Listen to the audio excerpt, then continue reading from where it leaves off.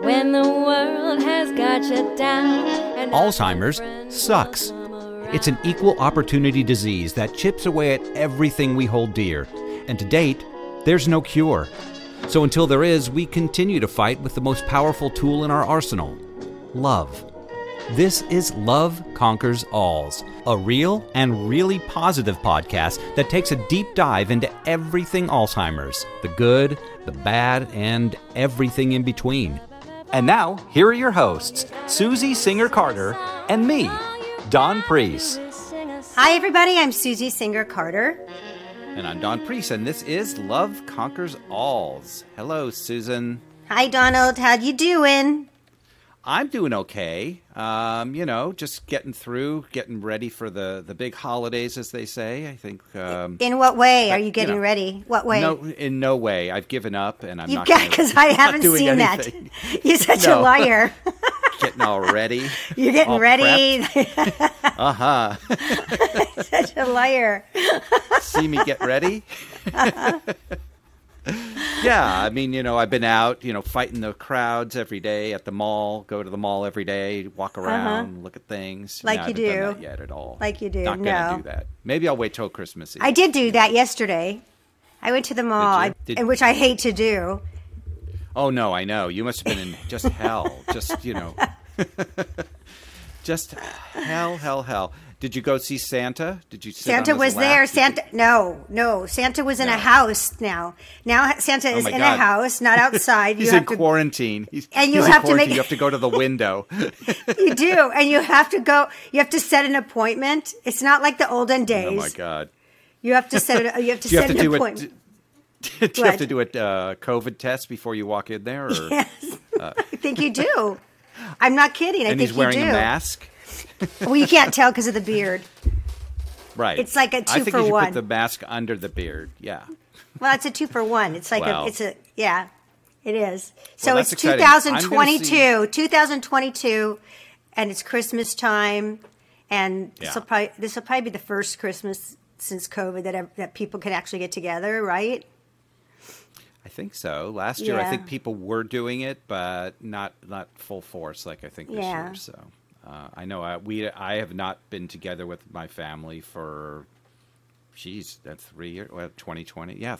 Well, whatever that. No, it's not 3 years. 2 years. Yeah. I don't know. A long time. It's been a long time. It will be different. Yeah.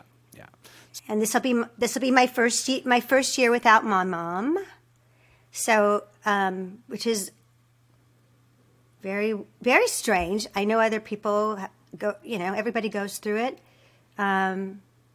It's just this little empty feeling. And when you go out and you see families together, or I see something that I know my mom would have loved, it's that phenomenon that they're just not here anymore. Even if she was, sorry, I was just going to say that even when my mom was in assisted living, I always felt so fortunate that I could go and visit her. I think I'm lucky because I can sit here, I can smush her and love her up and make her laugh and bring her presents and see her. Yeah. And so, you know the day is coming, but it's still hard. So my heart goes out to everybody that's going through this right now. And it's when you love somebody dearly, it's a hole in your heart, which is a great segue into our documentary, No Country for Old People, which is very much, it's my gift. It's a love letter in a way, in an ironic way, to my mom because of the suffering that she did in the last 6 months of her life. And that, I can take that and parlay it into a message. So it becomes a legacy, it becomes a tribute, and it becomes, a tool for her that she left me so that everything she experienced wasn't in vain. So that makes me feel, that gives me the power and it drives me. So I think, like they said, love songs don't come out of happiness, right? For the most part, they come out of pain. Like the best art comes out of pain. And that's what we have to do. We have to channel the things that have happened to us that have been the biggest challenges and then use them to for good. Yes. And that's what I'm doing. So, yeah, and it's going to be so important. And we're right now in the process of raising the funds that will allow us to do this. And you can go on our website if you want to be part of the community that we're creating that will help get this thing going and get the word out there and help everyone. So, and all your donations are 100% tax deductible. We are partnered with the National Consumer Voice of Quality Long-Term Care, and they are providing us a 501c3 status. So you'll get a gift of helping provide this really critical film.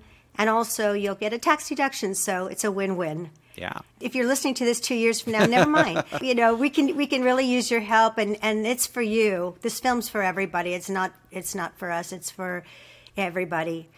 And we have today such a cool guest all the way from the UK. That's the benefit of the virtual platforms that we have. I met this incredible human being online on one of my communities, and she had posted a video what she was saying resonated so much to me, and I think it's interesting because my mom would always say water meets its own level, and it certainly does, because out of nowhere came this woman with this philosophy and this kind of strategy for dealing with people with dementia that just is spot on.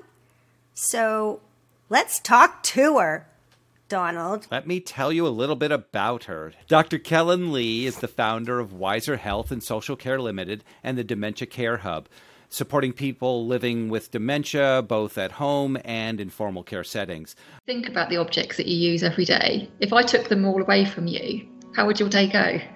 A BPS chartered psychologist with over 11 years' experience in research in aging and dementia, Dr. Lee has lectured in psychological research methods and fundamentals in older persons' complex care. She is the chair of the Innovation and Impact Board for the Institute of Health and Social Care Management and the former co-director of the Doctoral Training Center for Dementia Care at the University of Southampton. As an academic, Dr. Lee has developed a new approach to dementia care, material citizenship, which focuses on the role or function of everyday physical objects and tasks in the caring process. It's a fascinating new advance in dementia care, and we have approximately, I'd say, 1 million questions. So let's wait no longer and say hello to Dr. Kellen Lee. Hello, Dr. Lee. Hello, thank you for having me. Hi, Dr. Lee. First of all, could you have more credits? That's my tribute to Matthew Perry. Could you have I only more said a few of them. I've been doing it a while. Not that while. I mean, you've packed it in, my friend. You've done a lot. I'm so fascinated with your material citizenship and what you do. And first, a little background. What brought you to this focus of people that are dealing with dementia and Alzheimer's? So I guess for me, it started back in the mid-1990s when I was 19 years old, and I worked in what we call a care home. So when I'm talking about a care home, we're talking about long-term care facilities. So when I talk about care homes, it could be something that in the UK is a residential home. So it's somewhere where people go that they're still usually very able-bodied, they can still look after themselves, but just need a bit more support. Or it could be a nursing home where there would be a registered nurse on every shift, and they provide nursing care. But what we are starting to find is that actually people with dementia are in all of them. So in the UK, around 80% of people living in care homes have a dementia of some kind. So when I was working in a care home back in the mid-1990s, dementia wasn't something that was really that widespread in relation to knowledge. People were called senile, or it was this sense of it was just right. It was old age, it was forgetfulness, it was what happened as a normal part of the aging process. But what I saw then was that people that were living in care homes lacked real choice and control over their lives. So although they were paying out large sums of money to live in these places, they weren't actually being listened to. They had to and that's not because there was any malice involved or because the care staff didn't care, because actually some of the relationships that you see with people that are living in a care home and also the staff, there is a real strong relationship between them. They care about each other. However, for some reason within this environment, there is a situation in which there are two vulnerable groups. You have a group of people that are care staff who are undervalued, and you have a group of people because of their age and because of the fact that they may have dementia. There is still ageism that is widespread in care homes, that you don't need to do anything because you're old. You've had your life. You're less valuable. All the wisdom that you have as an older person, actually, we're really not that interested. Well, I am. So for me, it actually stemmed out of the injustice of people that are living in these spaces that deserve to be listened to, whose voices deserve to be heard, who currently, or not currently, for a long time haven't been. Oh my God, I so agree with you 100%. This is why I loved listening to you. I really resent that perspective that people at a certain age are no longer valuable, that they have nothing to contribute. Without sounding mercenary, it just feels that it always goes back to money, and that's what makes that assigns your value. Children have a future, so they are potentially, worth a lot. I met so many people in my mom's assisted living along the way in this 16-year journey I've had that became really good friends of mine. And these were people in their 90s. I don't know if it's exactly the same in the UK. I get a feeling it is, but we don't like to look at age. We don't look at it, so we put it away, and therefore we don't have to be afraid of it or deal with it or learn how to understand it, because I remember walking into assisted living with my family, and members of my family were, and I was too, a little overwhelmed, right? And not knowing how to communicate properly. And it didn't take that long. Dawn, you were there. You get it. You were with me. And you all of a sudden just realized, they're just people. Talking about age and it not being something it's something that we want to avoid. How many anti-aging products can be out there, and how many messages do we get as, particularly as women, and the majority of people that are working in care and in care are female. So, you have this whole sense of anti-aging. Aging isn't something that we want to do. We don't want to get old. Although we want to live a long life, we don't want to get old, which is strange in itself. But if you have this low value on age, and then you throw dementia into the mix, okay? So not only are you trying to push age, we don't want to see that, but equally what we do, if I don't look at dementia as mental health. I don't think it's helpful. I don't think it's useful. If we look at it as a disability, it's much more helpful. If somebody had a car accident and had a brain injury, it would be seen as a disability. That person would then be supported to live the best life they possibly could, given the circumstances. We don't do that with dementia, although they are, it's a progressive disease of brain injury. Okay, so if you look at the aging process and you have, this is something that we don't want to be, so let's get rid of old people, let's put them away somewhere, because it's not something that we want to see. And then you put dementia into that, and if we look at it from a mental health perspective, which many do, what do we do with people that have poor mental health? We also put them away. You will see this quite a lot in relation to some of our care homes in the UK. Where are the people with dementia? They're usually segregated, and they're usually on the top floor, because we don't want people with dementia mixing with other people. And I had this very conversation yesterday with a member of staff at a care home who I know delivers great care. I've seen the care that she gives, but she made a comment. She said, I wouldn't want to live with people with dementia. I wouldn't want to, would you? And I said, I want to stop you right there. You need to hear what you are saying, because what you are saying is that segregation is fine. All people with dementia should be put in one place, and we don't want to mix with them. She said, I don't mean that. I said, but that is what you are saying. And if you are verbalizing that, you keep this negative narrative of dementia going, that dementia in some way is the worst thing you can possibly have. Okay. Now, in relation to dementia, mild, moderate, severe, yes, there is a progression. Yes, would I want to have it? No, I wouldn't. But that doesn't mean that we can't live well with it. And the more we talk about it in a positive way, the capabilities of people, the things that they can do, how we support them to live well for longer, that will change society's view of what dementia represents. But we have to be really careful with the words that we use. Exactly. And I think when you were talking, it brought to mind like somebody with, say, MS, right? And who, that's a progressive disease. And some people live very long with it. And I had a girlfriend who died within a year when she was 32 years old. We don't know how fast or slow it's going to progress. But we treat it, and we try to live, try to live as best a quality of life as we can.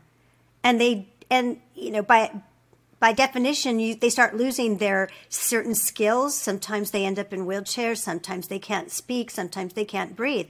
But does that mean that? Why are we not segregating them? Do you know what I'm saying? And why is that more acceptable? It is the same thing. It's a progressive disease. And why is it? Because it happens to younger generation, part of the generation. And it's really interesting you saying that, because the next part that we had the discussion about was, I said to her, right, okay, so if you have two friends, you have two people that are living in a care home and they've become good friends, so they're companions to each other, they have a lovely friendship. There's a chance that one of those people that's living in that care home, if they haven't got dementia, may well develop it whilst they're in the care home. So what would you do? Would you separate them and move one upstairs and keep the other one downstairs? No. I said, but that's what you are saying. If you are saying that people with dementia should be in the same place, then what you are saying is that relationship they have, you would break that. And what would that do to their quality of life?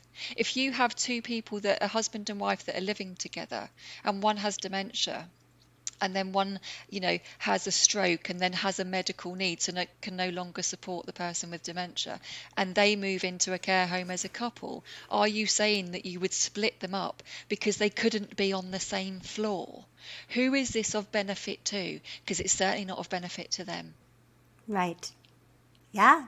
Absolutely. I think some of that normalization, one of the things, Susie, where your mom was, they did not split them up. Everyone, I think that socialization, place? The last one. Oh, the long-term care. But generally, Dawn, just to interject, they do here because my mom, when the place right before, it was like the first floor was the healthy-minded. The second floor was Cuckoo's Nest. And I think are they doing that? Is it? Most of them, are they doing it because they don't want to burden the other? It's like, we don't want the people coming in, or they don't want the residents hanging around with that because it's a burden, or is it more just it's easier on the staff, or why are they doing it? Well, I can tell you this, and maybe you can let me know if this happens in the UK. I had a guest on our show who his wife has early onset, and they just recently, they've been running marathons around the world since she was diagnosed, and that's been they basically took off like nomads and decided to do this while she could still do it. And now they've moved into an assisted care, and very recently, she needs a little help with eating now. And some of the other residents complained. They don't want to see it. They don't want to watch him help her. It's multi-layered. There isn't one reason why it's done. I think historically, the reason it was done was because you keep the mad people out of the way. So the mad and the bad go upstairs, okay? Because then people coming through the door, visitors coming through the door, they're less likely to have contact with them. So also, if they're shouting, if they're screaming, if there's anything like that going on, hopefully the noise won't travel downstairs. So historically, I think it came from that.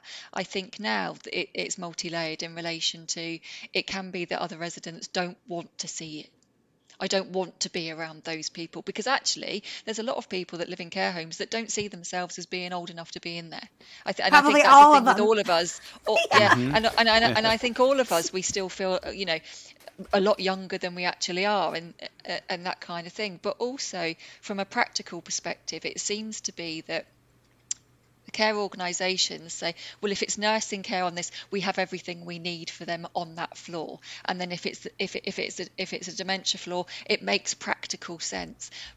But I think it is incredibly divisive, and I think it's fundamentally wrong, because equally what you can get is staff saying, I don't want to work with people with dementia, because they hear these stories that tend to be, always the worst case scenario, and yet there are, millions of people that aren't aggressive, that don't do these things, and actually there are people that don't have dementia that can actually have behaviours that others find challenging. But there seems to be this sort of association between dementia and behaviours that people find challenging. So that's what's in their mind. So actually I'd rather not work with those people. Mm-hmm. And that's what it is, those people. Those people. And I have to say, it isn't those people. We're all human beings, okay? And actually, if you don't mix people up, how do you ever experience the difference and the diversity of people? Amen. Because you are just, you keep segregating there isn't a cancer village. There isn't an MS village, but there are dementia villages. Why do we do this? Because we don't want to see it. Well, tough. We need to see it because we need to learn to live with it. Amen. I have a little granddaughter who just turned 3, and she was born without a corpus callosum, which is her membrane between the two halves of her brain.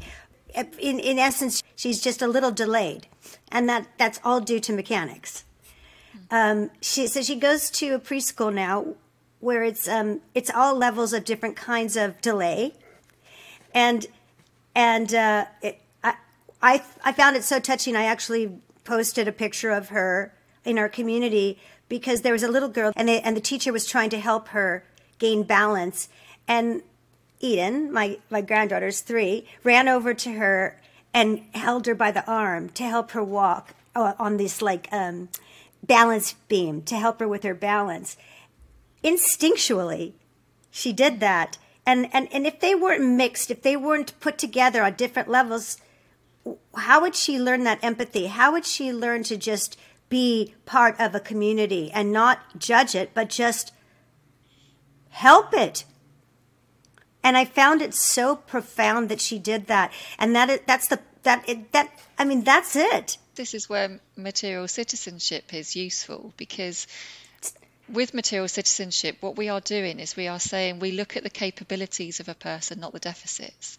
So we aim high from the beginning. Okay. So what we are doing is we are looking at, I can give you some examples of how we make dementia look worse, how the environment and the people in it make a dementia look worse. So if people don't have the objects that they need to continue everyday routines, when I get up in the morning, that hairbrush that I use, the coffee cup that I drink out of, the hair straighteners I use to straighten my hair, these are my routines, okay? So if I move from my own home, generally in the UK, a large majority of people that have dementia will have a hospital admission. So they'll go into hospital, it may be a fall, it may be a UTI, it may be anything. At that point, a decision is made that perhaps they shouldn't return home, that actually they need to go into a care home. They're not always included in that decision-making process. They don't get to choose the care home they want to go to. They may, and certainly in this country, I can sit there with a whole group of care home staff and say, which one of you is moving into a care home when you're older? And all of them will say no. And I'm saying, but you work in one, and you are saying you wouldn't want to be here. Okay. So when a person moves into that care home, straight away, they're at a disadvantage, because it's a new environment of which they're not sure of. They may not understand, and not because of the dementia, but they may not understand why the decisions have been made in relation to why they're there in the first place. They haven't chosen the place, they don't want to be there. So when I keep asking, when am I going home? I want to go home, I want to go home. That is seen as dementia. It's seen as a symptom. Well, actually, my argument would be, no, it's just because nobody's actually giving you a reasonable response. Nobody is actually telling you the truth some of the time. Sometimes somebody would say, oh, you're on holiday, don't you worry. Okay, they know that that's not true. And so does the person with dementia know that that's not true. So I will keep on asking you this question. Okay, I'm not saying that everything isn't a symptom of dementia, but I think we need to work on the basis. Is this a reasonable response to what is going on for me right now? Or is it a symptom of dementia, rather than jump into the symptom? So you have somebody that's in a care home. They haven't chosen to be in there.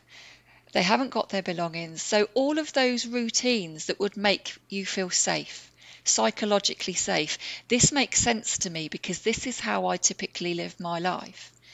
All of those things have been removed because you don't need them in here. Why? Because we will look after you. And because we will look after you, you don't need those things. We have a hairdresser on site that you would see maybe once every 2 weeks. So you don't need your curling tongs, your hair straighteners, the hairdryer that you would choose to use. We have cups in here, so you don't need your own mug because actually we've got all of that stuff already. So all of these items are overlooked. And yet if we didn't have those items, if we were in our own home, if we came in and everything had moved or everything had disappeared, we would be incredibly confused. So you put somebody with dementia in a strange environment without their family members, so they're feeling unsafe already. Okay, and then they haven't got their objects that they need in order to carry out those the routines that they would typically do. Everything then becomes a symptom of dementia. People are walking into each other's rooms, stealing things. Or perhaps they're walking into each other's rooms because they're looking for the objects that are missing. People are wandering. Well, no, people are walking. We all walk. And actually, we need to look at why is that person walking, okay? People that are getting up to try and do stuff in the kitchen areas or take a cup to the sink. So a member of care staff will politely, don't you worry about that, I'll take that for you, you sit down. They're doing it out of care, but actually the care is misplaced. Because what you are doing is you are chipping away at a person's identity. They no longer understand who they are, why they're there, and what is going on. And all that does is feed into a really negative narrative of dementia, because that's what people will say. That's the dementia. And actually my argument is, I would say it isn't dementia unless we can say that it isn't a reasonable response to what is going on for that person. I would react like that. Caring for them into oblivion, because you're right. Like you said, it I'm sure for the most part it comes from a good place. But you're so right, because I remember when my stepfather died, and my mom was at the funeral, and like as we were waiting to get the car, she said, "Oh wait, we have to wait for George." She had forgot, right? Well, that's a part of the disease. That doesn't mean she doesn't understand. That's just part of the disease. No. We all forget. How many times do we walk into a room and go, why was I here? Does that mean that we're worthless? We really don't know why we were there. It'll come, but we don't know. And I remember my brother said to me, why do you care? Just tell her that he's out. Well, I couldn't, because I knew that if I told her in a gentle way every time she asked me, which she did, when I moved her in with me, and it was like Groundhog's Day. And it took only like 2 weeks for her to get it to stick. And the last time she asked me, she said, where's Georgie? And I just looked at her, gave her time to think about it, and she said, he passed, right? And I said, he sure did, Mom. Last time she asked me. And this is the thing, there are, with dementia, of course, is a cognitive impairment, and it will progressively get worse. Yes. However, we assume the worst straight away. As soon as somebody has that diagnosis, yes, it's a huge blow, not just for the person, but equally for the family around them. But what we tend to do is become overly protective out of a place of love. Okay?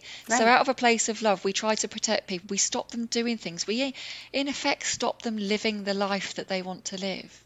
And particularly for people that are living in a care home, because care is undervalued. There aren't enough staff working in care homes that have our high levels of people living with dementia. We do have to spend a bit more time with people that are living with dementia. As you've just said, give somebody that time, say something and then wait and see what the response is. But what happens is that we rush people into things, and because they can't do things as quickly as we want them to, and we haven't got time, we then start doing everything for people, which makes them overly dependent upon us, which actually increases the workload rather than decreases. And the other thing is that when you start doing everything for somebody, you're not listening to what they are actually saying to you because they've got dementia. What happens? They become, there are a few things that can happen. One, they become compliant, which I would say is probably the worst thing to see. If somebody's become compliant, they've just lost the will. They've lost the fight. They don't want to fight anymore, Or somebody does want to fight, and actually they're the people that I want to see, because they are the people these are the people sometimes that have these behaviours that challenge, but actually what they are doing is they're fighting for their sense of self. They are fighting for somebody to listen. Okay, so if I give you an example, there was a man who was on the top floor of the care home. There was a ground floor and a top floor, and there was a lock in between the two, on the door. So nobody could leave and go downstairs unless they were assisted by a member of staff. Right. So he was a smoker. He'd always been a smoker. He was 94 years old, He would have a cup of coffee in the morning, he'd have his breakfast, and then what I would notice is it walking up and down. So I'm thinking, he needs a cigarette, that's what he wants. What had happened was, because nobody was noticing that he wanted this cigarette, he knew his cigarettes were downstairs. He knew he needed to be downstairs in order to get them. So what happened was, when somebody went to come through the door, he would start pushing people out of the way to get downstairs. That was then seen as aggressive behaviour, that his dementia had got worse, and let's instruct a medical intervention. I then stepped in and said, hold on a minute, I don't think we need a medical intervention here. I think what he needs to be is downstairs. His bedroom was still upstairs, but during the day he was then downstairs. No aggression was seen. See, that's I just don't even. I'm speechless, because I keep thinking it's so obvious, but I guess it's not, because I know that it took me a second to understand dementia, but it didn't take that long to figure out that as you're losing your skills, cognitive skills, it's not dissimilar to children, right? They're gaining their skills, but they don't have enough skills. So when they don't have the tools to say something, they might have and they're frustrated, they might have a temper tantrum. Well, there's a reason why they're doing it. They're not crazy. They just don't have the tools to tell you what they want or describe their frustration. They just don't. So do you want to punish them, or do you want to say, what's going on? What's frustrating you? Let's talk about it. This is a better way to get what you want. Tell me and I'll help you. But right? If society assumes, and it's largely assumed, that with dementia are all these negative behaviours, that as soon as you see one of them, you associate that with dementia. I'll give you another example. There was a woman who, again, lived on the top floor of this care home, and she would get changed 3 times a day. She'd get changed in the morning, she'd get changed at lunchtime, she'd get changed again in the evening. And what she would do is she'd just throw her clothes around the room, So what happened was she would leave the room, staff would walk past, doing their job. They would pick up the clothes and take them to the laundry. Well, we're also talking about a generation of people that don't wash their clothes after every single wear. They may wear them for a few days before putting them in the wash.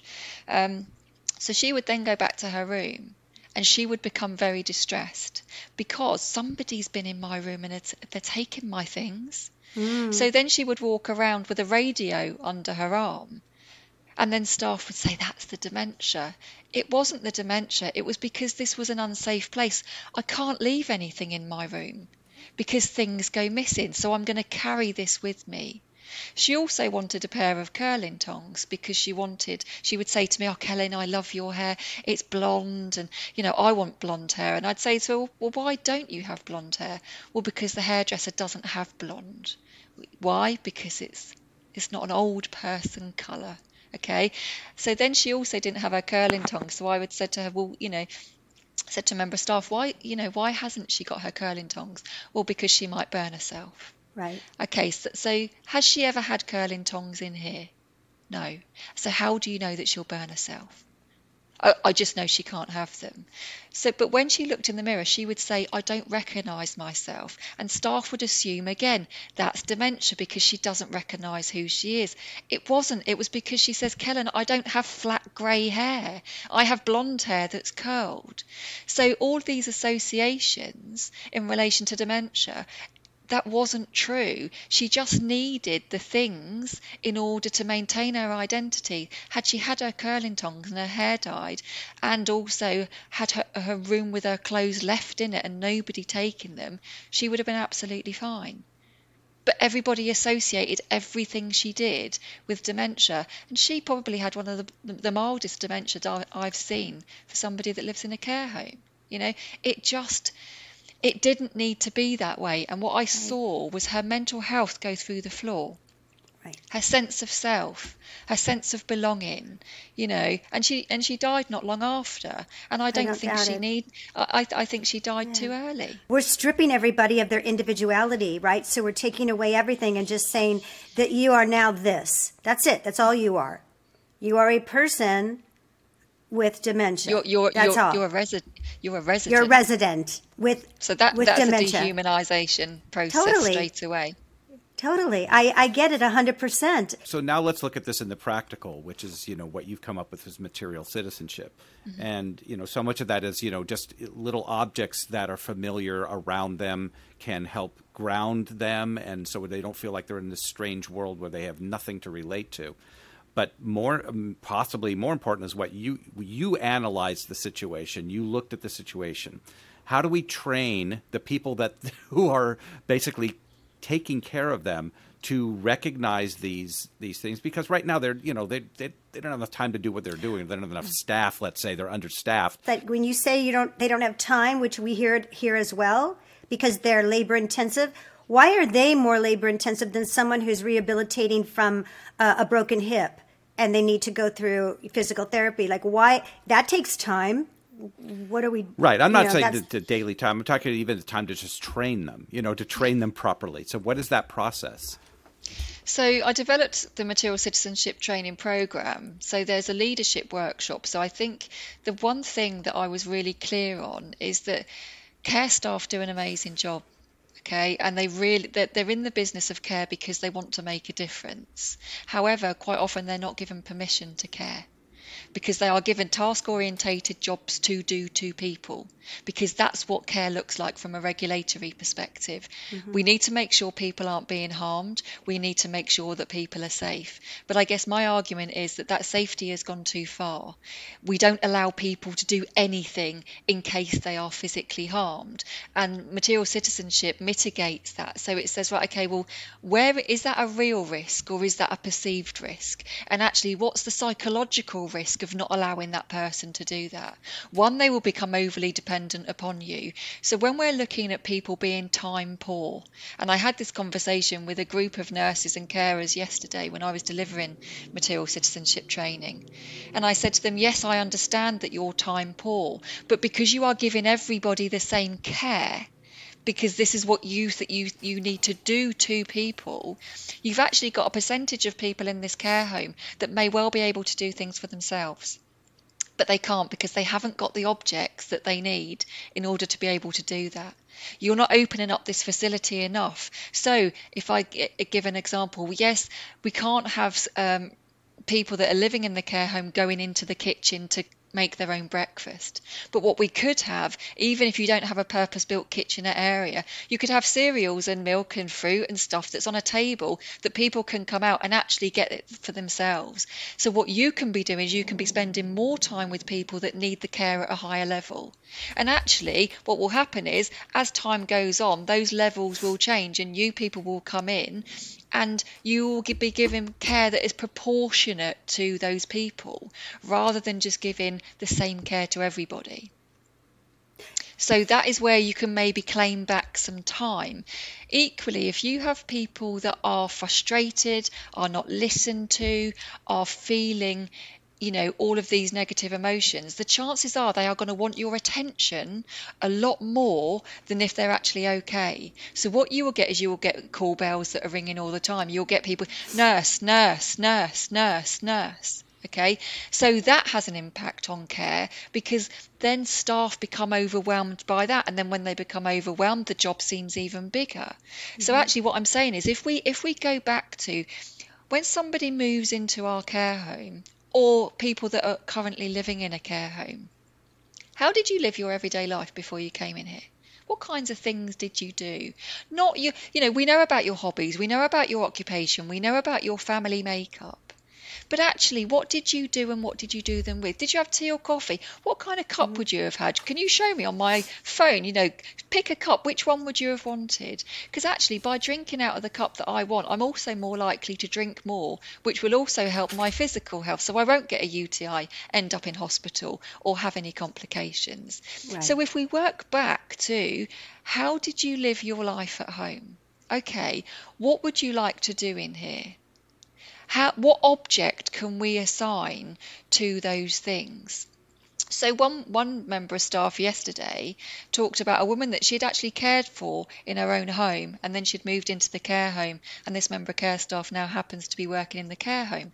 And she said, I noticed that she, in her shower at home, she had this kind of pink squeegee thing that she used, and she also had a pink puffer that she would dab talc over herself. And I've noticed she doesn't have any of those things in here. So if we enable people to have these things, to maintain this sense of self through the objects, not only does it enable them to live the life that they want to live, be less dependent upon staff, but it equally means that staff can get to know them better. So I can know who you are, and therefore, if I know who you are and what you like, I can support you in that way. If you are living a better life, you are probably going to be less work to me than you are if you're unhappy. Right. Can I ask you a question in terms of, a sense of purpose? When my mom was living with me, we tried to give her as much responsibility that she would like. And I noticed when she moved into the assisted living, my mom was, when she became wheelchair bound, and there was one woman who had, her own disabilities, but she took a liking to my mom, and when my mom was trying to get somewhere, she would come over to her. She was from Sweden, who would always say, Norma, let me help you. And it gave her a sense of purpose, and gave my mom, it's a sense of community, right? Which why don't they have that? I mean, it feels like that's a huge thing that's missing too, is this sense of community that would bring back the humanity of life, as opposed to, like you said, a resident. And I guess that is because it's what a care home represents. A care home represents a place that typically, if we're talking about older person care, so in the UK it's anybody over the age of 65. What a care home represents is people sat around doing nothing while staff do everything for them. So we need to flip that, and actually we need to be living together.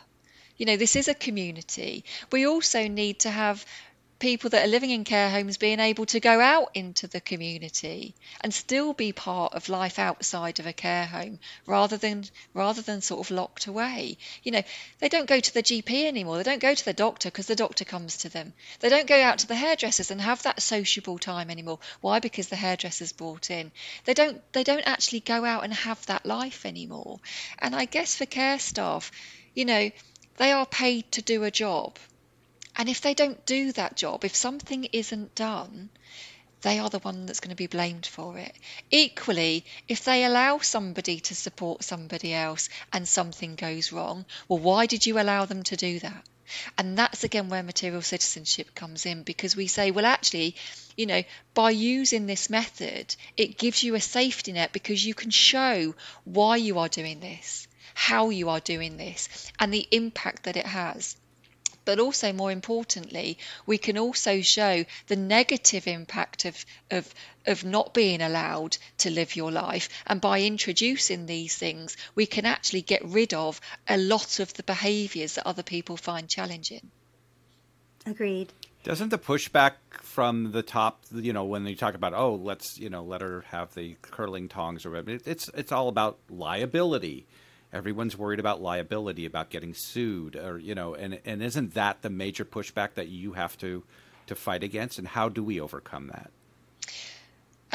And you're right. There is this sense of, we don't want something bad to happen. One, because we could lose our registration as a care home, so the care home could close. We could be sued by a family member because they're not happy with what was going on. So I guess in relation to material citizenship, what we are looking at is we are looking at including relatives in this as well. So yes. We are saying to relatives, so if you come into the care home and you see your mum doing the hoovering and you're saying, hold on a minute, I'm paying £2,000 a week for her to be here. What is she doing the hoovering? Well, the reason she's doing this hoovering is because what we've noticed is she's really happy doing this. Yep. This is what we've noticed. We've noticed her levels of well-being changed. We've noticed that she's brighter after doing it. We've noticed these things. So this is why we do it. But it's very much working with the relatives from the beginning because, then it's all of you that are included in that care process. You've got your formal carers, you've got your family members who are still carers, and you've also got the person that is living with dementia. So actually, if we can all see that, we talk about meaningful, we talk about purpose, we talk about dignity. It isn't meaningful, dignified or purposeful to get somebody to do an activity that they really don't want to do, but it looks okay because we're keeping them busy. However, if I can show that your mum, who may have been, particularly the generations that we're talking about at the moment, may well have been a domestic housewife. Her purpose and her meaning, if this is her home, would be looking after that home. So this is what we are showing. What we're also showing is that actually we've enabled her to do that. We've supported her to do that. And we've checked at the same time whether there are any real risks. Is there anything that is showing up that says that actually maybe she needs more support with that? So we can show that within, it doesn't have to be a massive, big, a risk assessment, but we are constantly reviewing the care. And actually this is part of care. So in relation to, we have something called the Care Quality Commission. So they are the independent regulators that will come in. We also have safeguarding to make sure that people aren't hurt or exploited or abused in any way. But if we can take this, because this is it's based in research, it's based in evidence, we can say, well, actually, this isn't just an idea that we've had that's a nice to do. This is a rights-based approach, and actually people, from a human rights perspective, have the right to access their belongings. They also have the right to choose where they live. Okay, so we have a rights-based approach. We also have the Mental Capacity Act, which tends to work against people, so but we could draw on that as well. And what we are showing is, from this evidence-based programme, which is material citizenship, we are showing that this is well thought through, it's documented, and it's, we have the evidence to show why we are doing it, as opposed to we're just doing it without thinking. That's a much stronger position for staff to be in. Because they can say, we are using material citizenship, we are documenting it in this way, so it shows from an audit perspective what the scenario was, what the object is, what the problem was, and what the impact is since we've introduced that. Right. It's always up for review. So if that person, if their situation changes, if the dementia, as the dementia progresses, they may also have some other medical condition. They may have a stroke, they may develop a cancer. We will constantly review, because that's what we should be doing anyway, rather than just saying, this is who you are, this is what you do, and this is what it's going to be like for the rest of your life. Couldn't you liken it to, what if, I don't like meat, and I was served meat every meal, and that's what you get, and then suddenly you're losing weight, and suddenly you you don't really feel like going to eat anymore because it's not anything you like. And so you begin to deteriorate emotionally and physically. That's the same thing as throwing a blanket over, these activities as if that is what, everybody at that age suddenly likes to do arts and crafts. They don't. My mother didn't. Before they my got mother there. didn't want to do arts and crafts. She would go to me, "What's going on here? What's this bullshit? What is this?" Right? I mean, my mom was a sophisticated woman. Suddenly, she's cutting flowers out with the safety scissor. She doesn't want to do that. And this is where material citizenship says that we have to balance physical harm alongside psychological harm, because what we are currently doing is we are making sure that people are alive, that they're clean, that they're fed, that they're watered, that they're medicated. What we are not doing is checking in on them to see, are you okay? Yeah. Are you having, I'm not saying that you're having the best life, but actually, are we doing enough? Are we supporting you in a way that you want to be supported? And it's about choice and control. I could move into a care home and say, I don't want to do a thing. You're going to do everything for me. That's my choice. I'm happy with that. Right. It's when you remove everything from me, and any of us without dementia, if we had no control and choice over our lives, the negative impact of that is huge. You look at COVID, when we were locked away, and how mental health went through the floor. Okay, that's like being in a care home. If we look at it in that way. And when we're talking about meaningful activity, a meaningful activity to me may be washing up. It may be, making my own cup of tea. It may be buttering some bread for ready for lunch, because actually that's what I want to do. It doesn't mean putting stars on a piece of paper and saying who the employee of the month is. You know what I mean? It's yes, what is important to me. And if this is my home, it's not just about objects that make the place look familiar. Because also what I found in my research was that typically the person's belongings are in their room, and they're encouraged to spend the majority of the time out of the room of which their possessions are anyway. So why are we not having people's possessions in the same space that where they spend time? Why are there not family photos on the wall that I can show you who my family are? I can share my life with you. Because we spend a huge amount of money. That's a great idea, Kaylin. I love that idea. We spend so much money in care homes trying to make them look good and look homely. Well, people have already got their stuff to make it look homely. Oh my gosh, I love that. That's so simple. The thing is, that it has a deep theoretical basis in relation to object-person relationships, but actually the practice of it is simple and everybody gets it. So when I talk to staff in the training, I get them to think about the objects that are important to them. We then do something where we take them away and leave them with just a couple, and then we say, how are you feeling? Well, I don't like it. Okay. What is it that you don't like? What might I see? Well, I'd be very angry. I'd be really okay, so if now you've got dementia, what does that look like? Oh, yes. All of a sudden, staff go, that light bulb moment. I am now recognising what we are doing, and I don't want to do that anymore because that would impact me. Okay, so I'm choosing not to. But we also have to make sure that staff are safe to be able to do that. They are given permission to do that, which is why it's important to have it from the top down as well as bottom up. So the leadership workshop, they have to buy into this because they have to say, we are giving you permission to do this because it's different to how we've always done things. You can't allow staff who are on a minimum wage, who have very little training, to go, because we want people in care homes to be creative and autonomous. And yet as soon as they are, we tell them not to be, because that's not the way it's done. So material citizenship is saying, this isn't just about dementia, this is just about how we think about people. And we can do it in this way. Down to the entertainment that they would bring in. My mom was a singer, and my girls and I sing, and we'd go. any day we were there, it would be kumbaya. We'd be singing everything from, show standards tunes to Neil Diamond, whatever, right? Yeah. And everyone would be hanging around, all the 80-year-olds, 90-year-olds, whatever. They're hanging out. We had a good time.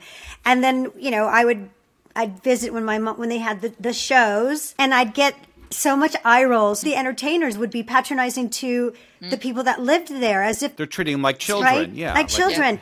And these are adults that have fabulous lives. And I used to, when my mom was in long-term care in the last 6 months, I'd say, I know you don't know this woman, but I do. And she's a fierce, fabulous woman. And she's not a gray lump laying in that bed. Please. And I guess that's where, with material citizenship, what it does is it makes care a tangible thing. Because when you talk about care, what does it look like? What does it feel like? How do I know that real person-centered care is taking place? So I guess for me, it's that thing, because I can say that person has been included in decision-making because they've got their objects. I've heard that person because the objects are in the care home. And I'm also supporting that person to live the life they want to live because they're unable to interact with them. So what we do is, with the objects that somebody has, we're making care tangible. We can show it, it's explicit. And also, if you imagine a life in which material citizenship exists in a care home, when you get people coming into the care home who are doing activities and stuff, I would bet you any money they would treat people differently if they came in and saw a busy home of people doing stuff, rather than walking in to a room with chairs around and people just sat waiting for something to happen to them. You think. Yep.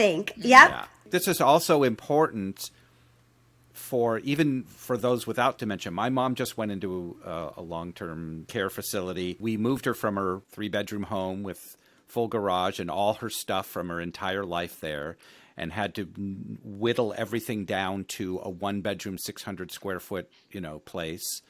And the things, when we were moving her, the things that she was like, she was telling us, I want that. I want to keep that. Now, it was virtually everything, and we knew realistically we couldn't do that. She kept greeting cards from everyone she ever had in her whole life. And in boxes, she never looked at them, ever. She never looked at them, but she wanted to keep those just to know she had them. It was a sense of she doesn't have dementia, but I think this can be implemented for anyone moving into long-term care. Well, it just validates what Caitlin is saying, is that, yes, exactly. Because if you have dementia, you don't have the voice sometimes to articulate that. So your mom has the voice, so she can articulate it, and she can tell you how important it is that she has her dinnerware, just in case that when she goes to see it, you never know. And I was thinking exactly that, Dawn, when Caitlin was talking about that so much. I was thinking, well, of course. And you think of, the experience that you had with your mum in relation to, trying to sort through a whole home. And, we have loads of research that, that talks about disbandment of objects and kind of displacement, when you move somewhere and all of your belongings are left somewhere else, or, you have to get rid of a whole history. So, none of us would ever move house and not choose which belongings we would take with us. There's a sense of closure as well, to a degree, that, okay, and I'll give that to such, and I'll give that to them, and that can go to charity, and I'm happy with what's happened, because actually this is my life. This is my life in pieces. So as a person moving into a care home with dementia, if they've gone, there was one woman who was 69 in the care home, and her son said, if I'd have taken my mum home to collect all her belongings, we would still be there now, because she wouldn't have wanted to leave anything. He said, and actually going through all the belongings, that was my life as well. It was my history as well. Yeah. So it's a really hard thing to do. But for somebody living with dementia who moves from hospital straight to the care home, the sense of loss, the loss of my life, the loss of my home, and I don't even know what's happened to my belongings. who would we ever do that to? Nobody. You know, we talk about sort of refugees being displaced and having to move to another, and we rally around, and rightly so, we rally around and we get them the bits and pieces that they would want to make home again. Right. With a person with dementia, we just go, right, okay, there you go. You don't need Yep. all of that stuff. Yeah. Oh, yeah. You don't need that. I don't. And 'Cause we I'm say guilty so. of. We're so guilty of it ourselves. We were the same thing. We're like, Mom, what are you ever going to do with that? What are you going to do with that? Do you really need that? You know. Farrah, No, you have to guys were great practically. with her. You guys were very good with her because they went I through still every feel piece of bad about clothing, some and of it. no, but you did a great job. But I was thinking about also, like, even when you go on vacation, and you know, we tend to bring things with us that will make us feel a little bit at home. You know, I know as a filmmaker, when I go on location, I would always bring, like, I had to have this with me. I even brought my coffee maker, honestly, because I didn't know what the hotel was going to have. And those are things that make you feel like, okay, I'm not, this is me. This is my life. I'm going to be here for 3 months. I want to feel, It I'm grounds going to you. miss my You want to feel family. grounded. Yeah. Yeah. Yeah. It's an emotional anchor, and it makes, Yeah. you know, if you think that, and Don, I you know, it is so hard to get rid of things, you know, so I am absolutely sure you did a fantastic job. But practically, we can't have everything if we're moving to a smaller space. Things have to be, you know, there has to be a compromise, but at least you did that.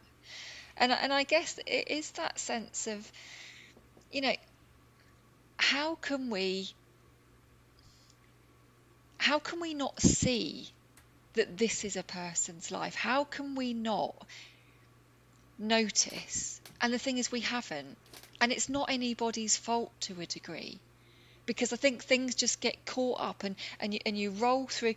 Generally, it's a crisis, or, you know, it's a Right. fall, or it's something that's happened. And then you have to do everything really quickly. There's this sense of urgency. So Right. there is the sense of sometimes we don't get stuff right all of the time. But if it's on our radar, at least we can go some way to doing it. You know, at least we Definitely. can kind of notice that thing is important. How can we support your model? How can we support material citizenship? What do you? I mean, is this is a government? Absolutely not. No, I don't even know if I should say this, but our government aren't interested in old people. I mean, that was very clear in COVID that, you know, Yeah. we don't care about the older people, and we certainly don't care about older people in care homes because they're a drain on our resources. So, you know, could it be a government-led thing? Absolutely not, because I can't imagine that they would ever fund it. So it has to come from people like me that are taking this knowledge and saying, I'm not prepared to just sit on it or it to become another academic publication, or bear in mind that I did that as well. But it's that sense of we have a huge amount of knowledge in relation to dementia research, and we are so poor at turning it into practice. And what we also have is a system in which we have the NHS. So in the NHS, we have our trained doctors, our trained nurses, physiotherapists, occupational therapists, you name it, we've got them. Because they're all trained in through higher education, through universities, the research that we do funnels through. Okay, so there's a learning and development and research and development infrastructure in place. When it comes to care homes, when it comes to social care, the care that we pay for, that isn't in place because it's private companies. Okay, so it's all for profit. No, it's not all for profit. There are charities, there are not for profit, but there's also a big section of it that is a for profit. Okay, so they have to take notice and say this is important. They have to buy the training programs. Okay, they have to see it as valuable, and until they do, not all care homes will adopt it. And yet, for me, this should be the minimum we should expect. It shouldn't be something that is seen as outstanding. This should be the minimum in relation to care. So it just takes people like me to keep plugging away. I mean, I left academia last August, and in that time we've got material citizenship into 40 care homes.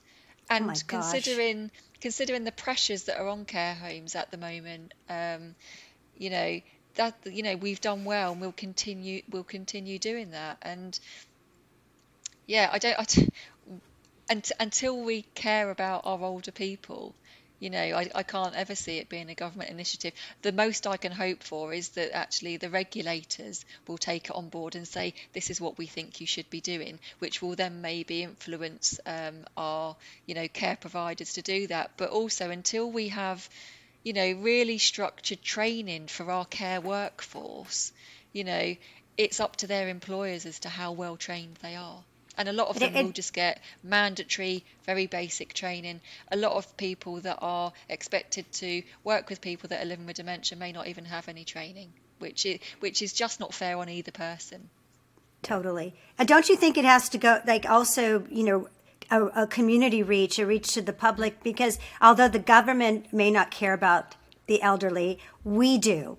We care about our people, most of us, right? So that's my goal here in the United States with my documentary is to let people know what's actually going on. Let them know that, as a public, we have power. And I guess it's that campaigning and lobbying. Yes. we have to have our voices heard, because if they're not going to, we need to do it for people. And I think this is why I wanted to make this I looked at it from a rights-based perspective, because that puts us in a more powerful position. Because this isn't just a nice to have. People have the right to this. It's a human right. Yes, it's a human right. Yes. And I applaud you so much. And I just want to say again, I love the idea of putting big portraits of family members everywhere, not just little snapshots from their activity from last week. I mean, really make it home, so people can be proud to be there. And it's also going to conjure up conversation. It's so simple and so powerful. Let me share my life with you, and I can do that through the things that I have. Yeah. I can demonstrate who I am. I can demonstrate what I like. I can demonstrate who I want to be, and it also influences how you view me. And that can just be something as easy as a coffee cup. Thank you so much for what you're doing. Welcome. I love it. I love it so much. It seems so like a no-brainer to me. It feels like it's the only way to go. It's about valuing the people that are living in your homes, but it's also about valuing the staff that are working in those homes, because, as I say, a lot of them, I very rarely come across anybody that isn't there because they want to make a difference, because they care. And, we need to provide an environment in which they can thrive as well, because if they thrive, the people that live there will thrive too. If people haven't got a good quality of life, then, what are we doing? Medical science has brought us so far that we can live to such a long life. But actually, would I want to live a long life if I had no sense of purpose and had no sense of worth? Actually, no, I'd rather be out, thank you. But I guess the thing is, it doesn't have to be like that. We can do it, and as I've shown with material citizenship, we can do it. It's something that everybody understands, because everybody can relate to it. We all have things. It doesn't matter whether you're male, female, your religious background, what country you come from. We all have things that make us who we are, and we can transfer those into these settings. It's something that can be done. We've had some fantastic results from it in relation to people not having medical interventions, by reducing behaviours that other people find challenging, by increasing the quality of life of people living with dementia, and also people that are not living with dementia but are older in a care home that also aren't being heard. So we can turn this around. We can do something about it. It is a very practical application, and it doesn't cost a lot of money. Love it. So we can. Thank you so much. Brilliant. Thank you so much. Lots to unpack there, but actually really simple. And I hope that it takes off like a storm over across the pond, and that you can bring it over here to the United States, because we really need it. You and Judy Cornish with the Dawn method. Do you know Judy? Yeah. I mean, the two of you are kindred spirits. Yeah. And, she changed my life on how I talk to my mother. And the two of you need to just be in a room together and take over. Okay, that's what I said it, and that's the truth. Let's make it happen. Let's make it happen, you guys. Absolutely. I love it so much. It's all about love at the end of the day. It is. We love the people that we love, and we need to approach everything with love. And do you know why, Susan? Why? No, because love is powerful, love is contagious, and love conquers all. So we thank everyone for listening today. We thank our very, very special guest, Dr. Kellen Lee, and her amazing work she's doing. If you like what you heard, like us, subscribe to us. Happy holidays.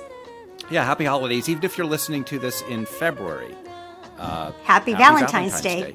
It doesn't matter. But again, thank you for listening, and we'll see you next time on Love Conquers All. Take care, everybody.